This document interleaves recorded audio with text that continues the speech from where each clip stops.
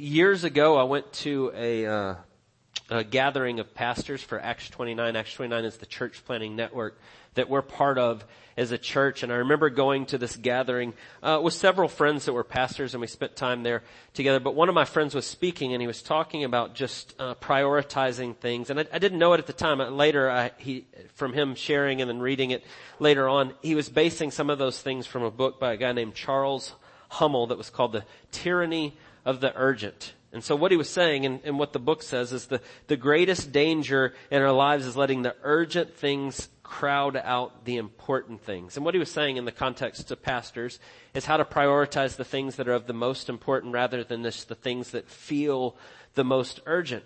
But what he was saying to us and encouraging us together as pastors as we met is true for all of us. It's a good reminder for every single one of us to be reminded of putting the things that are of the most importance over the things that kind of press in on us day to day, that feel urgent, that feel like they're the most important in the moment, but aren't really.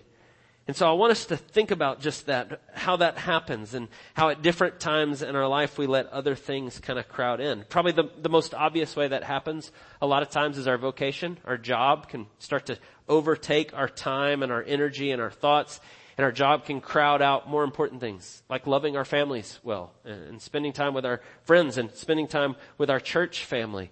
And so we can easily get caught up in that sort of thing. We can see it even things that we kind of feel are urgent, that if we really stopped and thought about are not urgent at all. Like we let entertainment, we let sports, we let things that in our life become like the thing, like I've got to rearrange my life around this thing that's really not that urgent, but it feels that way in the moment. And so we can easily slip into letting things that feel as if they're more urgent overtake the things that are truly important. But probably the most dangerous way we do that is we allow temporal, fleeting things of this life become more important to the things that God tells us that are eternal. We let the temporal take precedent over the eternal. And so God calls us to see those things first and foremost, the most important, coming first over the things that feel urgent. And so there's profound spiritual implications there when we think about that. You know, God has given us a finite amount of time on this earth that we get to walk by faith in the way that we are. In James's letter, he says our life is like a mist, at dawn, and it goes away like the dew on the ground, and it evaporates quickly. It's over in an instant in terms of the scope of eternity. And so we have just this short amount of time to live by faith, to prioritize the things that are of the most importance over the things that feel urgent in the moment. And so when we think about that, what is most important? What are the things that we should prioritize?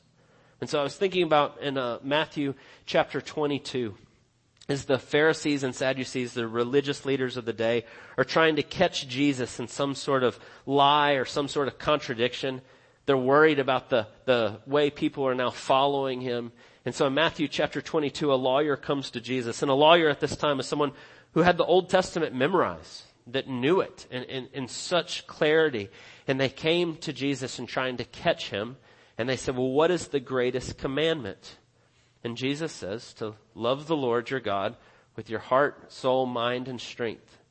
And then he says, and the second is like it, to love your neighbor as yourself. All the law and the prophets hinge on these two things. And so he summarizes all of God's law in those two ways, that you love God with the entirety of your being first and foremost, and then you love people out of that. And he says that summarizes it. And so that's a pretty good place to start when we say, well, what is most important? Well, Jesus says to love God and to love people. And he tells us a whole lot of ways in which we're called to do that, in word and in prayer and community as we go on mission together. And he shows us these things in the way in which we're to live. But yet oftentimes the things that we feel as urgent crowd those things out. And how easy it is for those to become secondary rather than the primary things that God calls us to. And so I want us to think about how do we prioritize that which is truly important? How do we make the eternal more stand over the temporal? That we put the things that are truly important over the things that feel urgent. And so as I was thinking about that, we get this picture here at the end of Romans chapter 15 where Paul's talking about his life and his mission and these people that he's going to. And it's gotten into kind of the personal greetings part. We're going to see that next week too in chapter 16. But there's some things that Paul says here that are really helpful for us to prioritize that which is most important. And so if we were to stop and think about who has done that best, obviously the answer is Jesus. Right? God himself comes and he shows us exactly what it looks like to live as humans in the way God has designed us to be. And he was always putting things in their right order in everything that he did. But outside of Jesus, as we look to the followers of Christ, that Paul would be right there up at the top of the list, I think, in terms of prioritizing that which is truly the most important. In fact, in Philippians chapter 1 and verse 21, Paul says, to live is Christ, to die is gain. And in the Greek, in the actual way, he says it, live Christ. That's really what he says. This is who I am. It's what we just sang, right? We gather and sing that. All I have is Christ. And that's what Paul was saying, and that's what he was about. And so I want us to think about the things that he shows us or kind of comes out in this text that helps us prioritize that which is most important. And so we're going to look at this together, but before we look at these four things that I want us to see here, just a word on why this is so important. Look at what we talked about last week, chapter 15 and verse 13. This is right at the end of where we were last week. Last week we really talked about the hope that we have in Christ. Hope is the confident assurance in things that are to come because of what God has done for us in Jesus. We were talking about that last week, but look at verse 13. He says, may the God of hope fill you with all joy and peace in believing, so that by the power of the Holy Spirit you may abound in hope. And so I want us just to start there and think about that before we even talk about these different things that helps us live out of this, about why this is so important to love God first, to make him the center of our lives. And what Scripture tells us over and over and over again is this is where our greatest joy and peace and hope will be found. Because you were created for God to be the center of your existence. And everything else will fall short. Nothing else will be able to take the place of God or ever bring you close to that. And so the things that we often let our life crowd out, the most important, the urgent things, will never give you the peace and hope and the joy that is found in Jesus. Right? And Jesus says this over and over. I've come to you and I've said these things that my joy may be in you and that your joy may be full. And so it's important that all that we're looking for, all that we're dreaming of, all that we're hoping that we would find in our life by giving our attention to the urgent things will only ever be found in the most important.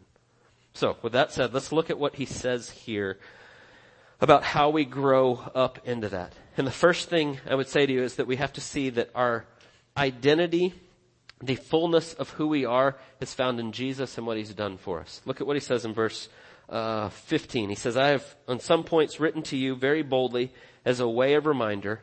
And then he says, because of the grace given me by God to be a minister of Christ Jesus to the Gentiles in the priestly service of the gospel of God. And then he says in verse 17, in Christ Jesus then, I have reason to be proud of my work for God.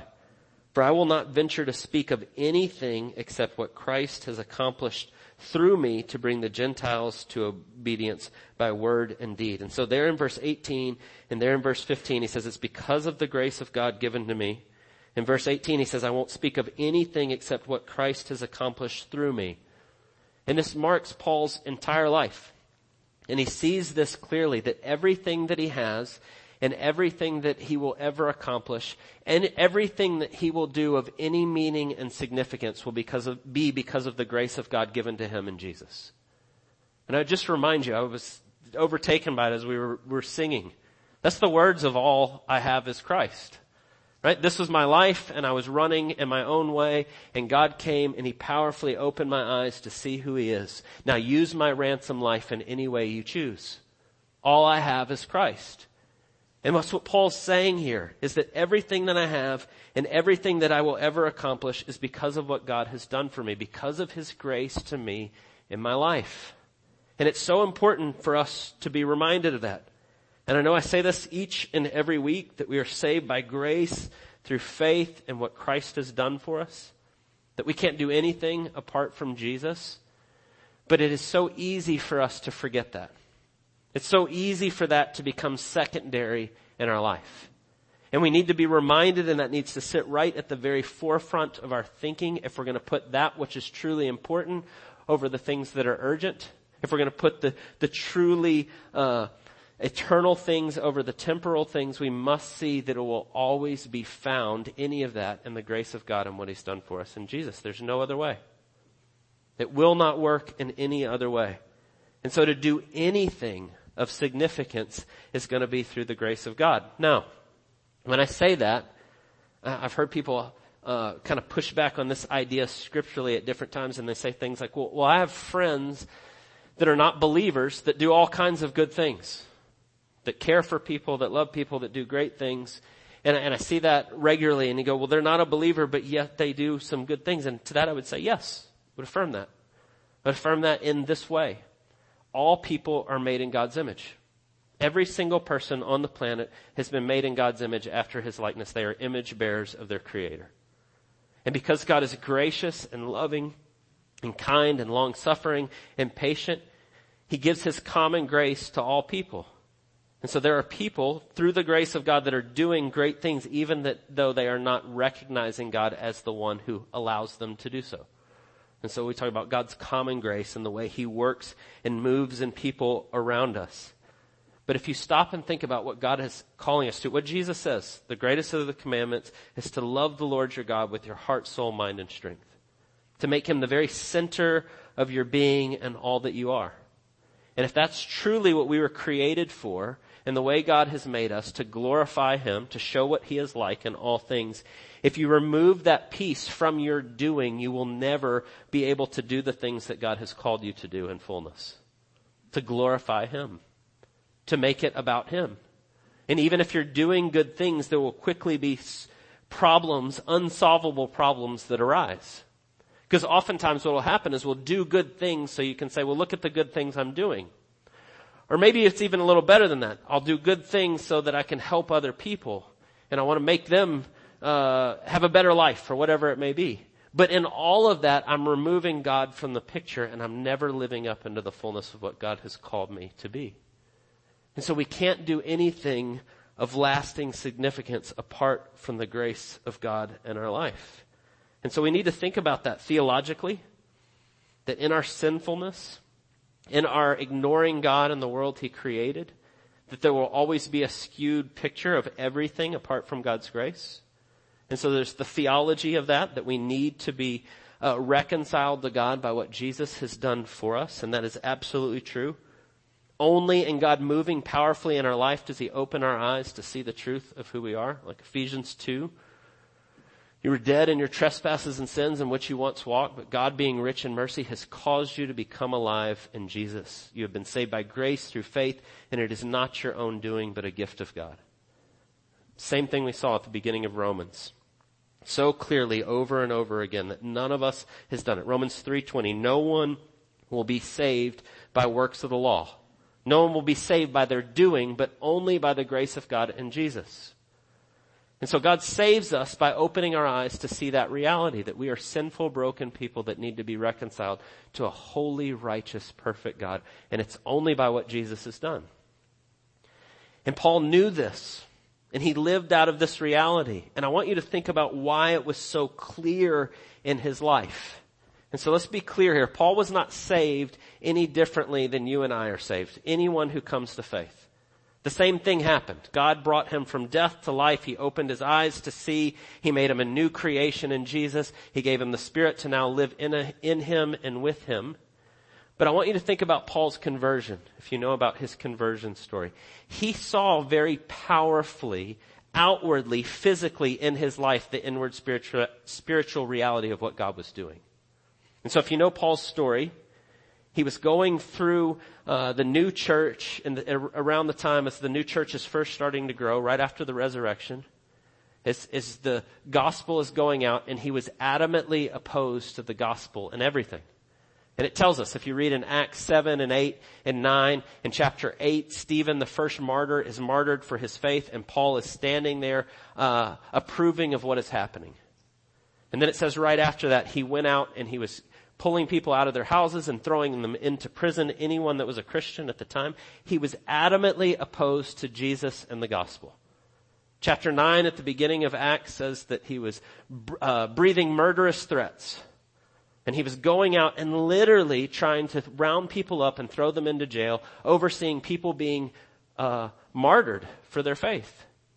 And so this is who Paul was, also known as Saul. When you read in Acts, don't let that throw you. His name was Saul. It gets changed to Paul. But we see that in Acts. But then what happens is that God moves powerfully in his life and opens his eyes to see him. Literally. And so Paul's walking down the road and God knocks him down and says, Paul, why are you persecuting me? And he says, who are you? And it says, I'm Jesus, the one that you're persecuting, he tells him. And so he gets up, blinded from this experience, goes to meet a man that God sends him to meet. They wash his eyes. He can now see physically. He now sees the reality of who he is and who Jesus is, and he begins to powerfully preach the gospel. And so what you see and what Paul experienced in his life is what happens in all of our life when we become a believer, but he had this outward physical thing that happened in his life. I was actually reading that over again in Acts chapter 9 this morning. And I was struck by the man that gets sent to meet Paul as he's blind. And he goes to him and God says to him, when you go meet him, he says, I don't want to go meet him. Don't you know who he is? He's throwing people in jail. I don't want to go there. And he says, no, go meet him. He is my chosen instrument. That's what God says. And I can't help but think that God purposely chose Paul in that way, like that, because there would be no pretense with Paul that it was his doing. As he's going down the road to throw people in jail, to oversee them being killed, and God knocks him down and says, stop persecuting me. I'm now going to use you. The same is true for us, but we forget that. We often think, well, I'm a little better than that. I wasn't actually persecuting the church in that way. And we can slip into thinking that that's not true of us. But it is. That it is only by God's grace that we are what we are. And so that has to be first and foremost if we're going to put that which is important over the urgent. That you are not your own, that you belong to God. That you have been bought with a price and what Jesus has done for you, and this is who you now are. But then the second thing that I want us to see is as that happens, and as you begin to grow in your faith and you begin to step out in faith, faith begets greater faith. Right? So think about this. Look at what he says here in verse 18 and 19. I will not venture to speak of anything except what Christ has accomplished through me to bring the Gentiles to obedience by word and deed, by the power of signs and wonders, by the power of the Spirit of God, so that from Jerusalem to all the way till Elysium, I have fulfilled the ministry of the gospel of Christ. And so Paul knows so powerfully that it's all God's doing. But if you read through Paul's life and what happens, right there in Acts chapter 9, the scales fall off his eyes, he now can see. The next day he goes and he begins to say, Jesus is the Son of God. And he takes this experience and what God has done in his life and he steps out in faith. And then he does it again. And he does it again. And God continues to meet him in every single phase of his ministry, showing his power and what he's doing. And if you know anything about Paul and you've read about him in the New Testament, he says, I didn't speak with great wisdom. I wasn't just this incredible speaker or powerful. I was there with fear and trembling, and my words were not with plausible wisdom, but God was doing this work over and over. And it's because he was stepping in faith, and God was meeting him at each step.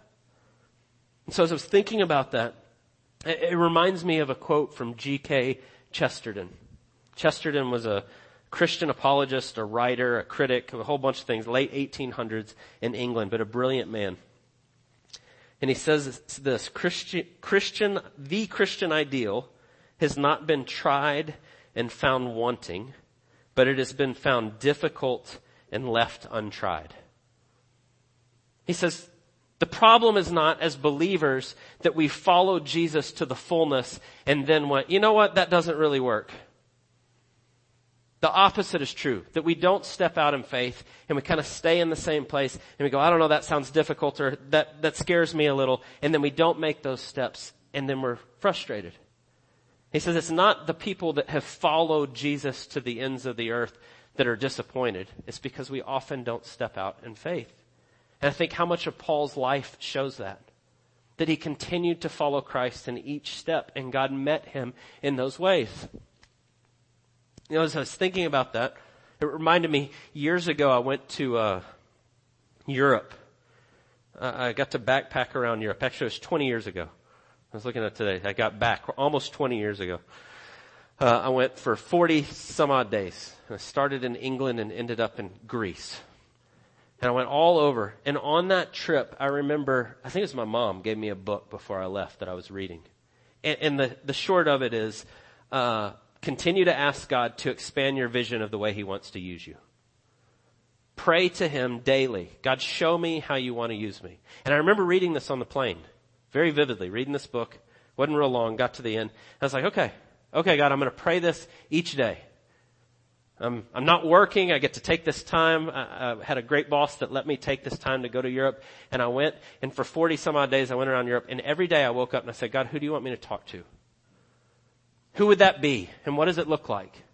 And I still go back and read my journal at different times that I kept from that. I remember being in Stratford upon Avon in the middle of England. God, who do you want me to talk to? And opening my eyes, and a guy sits down next to me and says, my wife just divorced me and I'm thinking about ending my life. Okay. I think this is the guy you want me to talk to. And I remember sitting there and praying with the guy and getting to share the gospel with him. I remember the next day on the train, the same thing. And the next day after that, I remember standing in the middle of London. God, who do you want me to talk to? And all of a sudden there's a lady standing there who's a prostitute trying to solicit. Hey, you want to come back? No, I don't want to come back to you, but I want to tell you about Jesus. And it was everywhere I went, and over and over and over again. And every time you're opening your eyes, the second you're finishing that prayer, it was almost like you would be finishing the prayer, like opening one eye, like, oh no, what's it going to be this time? But it's because we are now in tune with who God is and what He's doing, and He's showing us and He's meeting us in that. And as you step out in faith and you see Him move, there's this expectancy. What is He going to do next? What does that look like? And so asking Him. And I think you see that in Paul's life and everything that he does. And over, to the point where he gets where he can say, it's not me. I'm not speaking of anything I'm doing. It's all God's doing. And I see it over and over again. And so faith begets greater faith as we continue to step out and trust Him. But then the third thing, when you read here, you see clearly that Paul has a very clear mission. He has a very clear understanding of who he is and the way God's gifted him, right? Look at verse 20. He says, thus I make it my ambition to preach the gospel, not where Christ has already been named, lest I build on someone else's foundation. But as it's written, those who have never been told of Him will see, and those who have never heard will understand. And then he says, this is the reason why I have been hindered in coming to you. But now, since I no longer have any room for work in this region, and since I've longed for many years to come see you, I hope to see you in passing as I go to Spain and be helped on my journey there by you. And so Paul has a real clear understanding of who he is, the way God's gifted him and what He's called him to and what it looks like. He is an apostle that is going to where they've never heard the gospel before. That's his ambition, he says. That's the way that God has called me into my ministry. Now, part of that is unique to Paul in that he is an apostle. When we say apostle, there's big A apostle, like capital A apostle. And we mean those that were eyewitnesses to the risen Jesus that had a unique authority of being there and seeing who Jesus was and what He did. And Paul is in that category. He's an apostle. And he's going with this message in a particular way. But Paul also was an apostle in his gifting, kind of little A apostle, which I think still exists today.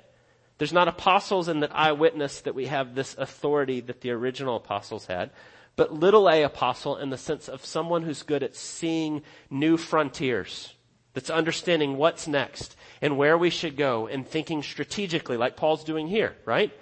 He's like, I spent this time here and now I've gone to all these places and now I'm going to Spain and I'm going to go through there and I'm going to have you help me. And he's seeing all of these different levels and ways. He has this unique gifting. And so my point here is even though that is who Paul is, that might not be your gifting, but it might be. God might be calling you to sell everything and go to a place where they've never heard before. That might be your gifting, but it might be different. If you notice here, he talks about passing through. He says, I hope to see you in passing through Spain to be helped on my journey there by you. And then he talks about the church in Macedonia and Achaia and how they've been pleased to make contribution for the poor among the saints at Jerusalem. And he starts talking about the way the church is working together in all these ways. And so the third thing that I want you to consider when we talk about putting the important over the urgent is beginning to see how God has gifted you and living out of that gifting. We all have different gifts that God's given us. The Bible is very clear that you become a believer and God blesses you with spiritual gifts, and they're not for you, but they're for those around you. They're for the good of the body and for the glory of God, for the gospel going out, and God has gifted you in particular ways. And so we want to grow up into what is more important over what are the pressing or the urgent things that we feel that way. We want to have the eternal over the temporal. We want to begin to live out of our gifting. And so Paul was doing that.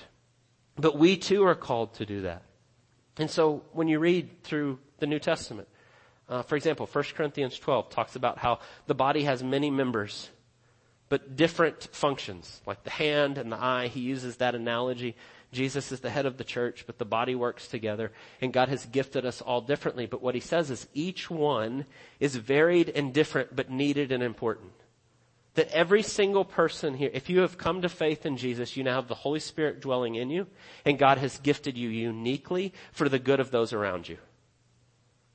And if we want to grow up into the fullness of the important over the urgent, what God is calling us to, we want to live out of our gifting. Now, you can say, okay, hopefully you go, well, Bible says that, and I believe that, and that's true. But there's a good question that usually comes, but I don't know what that looks like. Or I'm not sure what my gifting is. And that's okay, because God calls you into a community of faith, and he tells us that oftentimes that is discerned in the body. What ends up happening is people get to know you and spend time with you, and we go on mission together, and they go, you know what? You're really good at this. I think God has gifted you in these ways. Let's begin to work together. Your gifting and my gifting and yours, and all of them come together, and we show what God is like more fully in doing so. And so living up into our gifting, God discerns that in community. And so I just encourage you, if you're not sure what that looks like, we want to help you with that. That's our job as a body of believers together. You go, I don't know where God's gifted me. Well, let's go to work looking at that together so that we can use the gifts that God's given us to the fullest extent for his glory. And so you have your identity in Christ first and foremost. As you begin to step out in faith, that faith leads to greater faith as you see God moving. You begin to live up into your identity and who you are using the gifts that God's given you. And all those things help to make the most important things over those temporal things, over the urgent things. But the last part, and we'll end here, is pretty straightforward. I'd say it's not real complicated. The truth is that even though we have different giftings in different places that God's called us, we all grow in the same way. Think about what he says here, again in verse 18 and 19. I will not venture to speak of anything except what Christ has accomplished through me to bring the Gentiles to obedience. And then he says, by word and deed. By word and deed. And we see this over and over in the scripture. That to grow up into the fullness of what God has called us to be, we are going to be abiding in Jesus and in his word. Right? Jesus says this in John chapter 15. Abide in me and my word in you, and you will bear much fruit. And then right after that, he says, if you keep my commandments and you follow these things, you're going to see the fruit of that. And he calls us to obey him. And so there's a real simplicity when we start to go, how do we see the important things over the urgent things? You read what God's word says, you let it stand over you, and then you obey it. It's not that difficult, but we make it way more difficult than that. Well, I don't have time to read the Bible. I don't have time to spend in this. We let the urgent crowd out the most basic things, abiding in his word and his word in us. And so trusting him and seeing who he is means abiding in him in all things, letting God's word stand over us. He has revealed himself to us and what he's like and what he's calling us to. Right? We say here all the time that we have one mission, to make disciples that make disciples. And we say discipleship is growing in obedience to Jesus in every area of your life. So how do we grow in obedience? We abide in his word and his word in us, and then we do what he says. We obey. And we step out in faith. Right? Do you see how that goes with the stepping out in faith?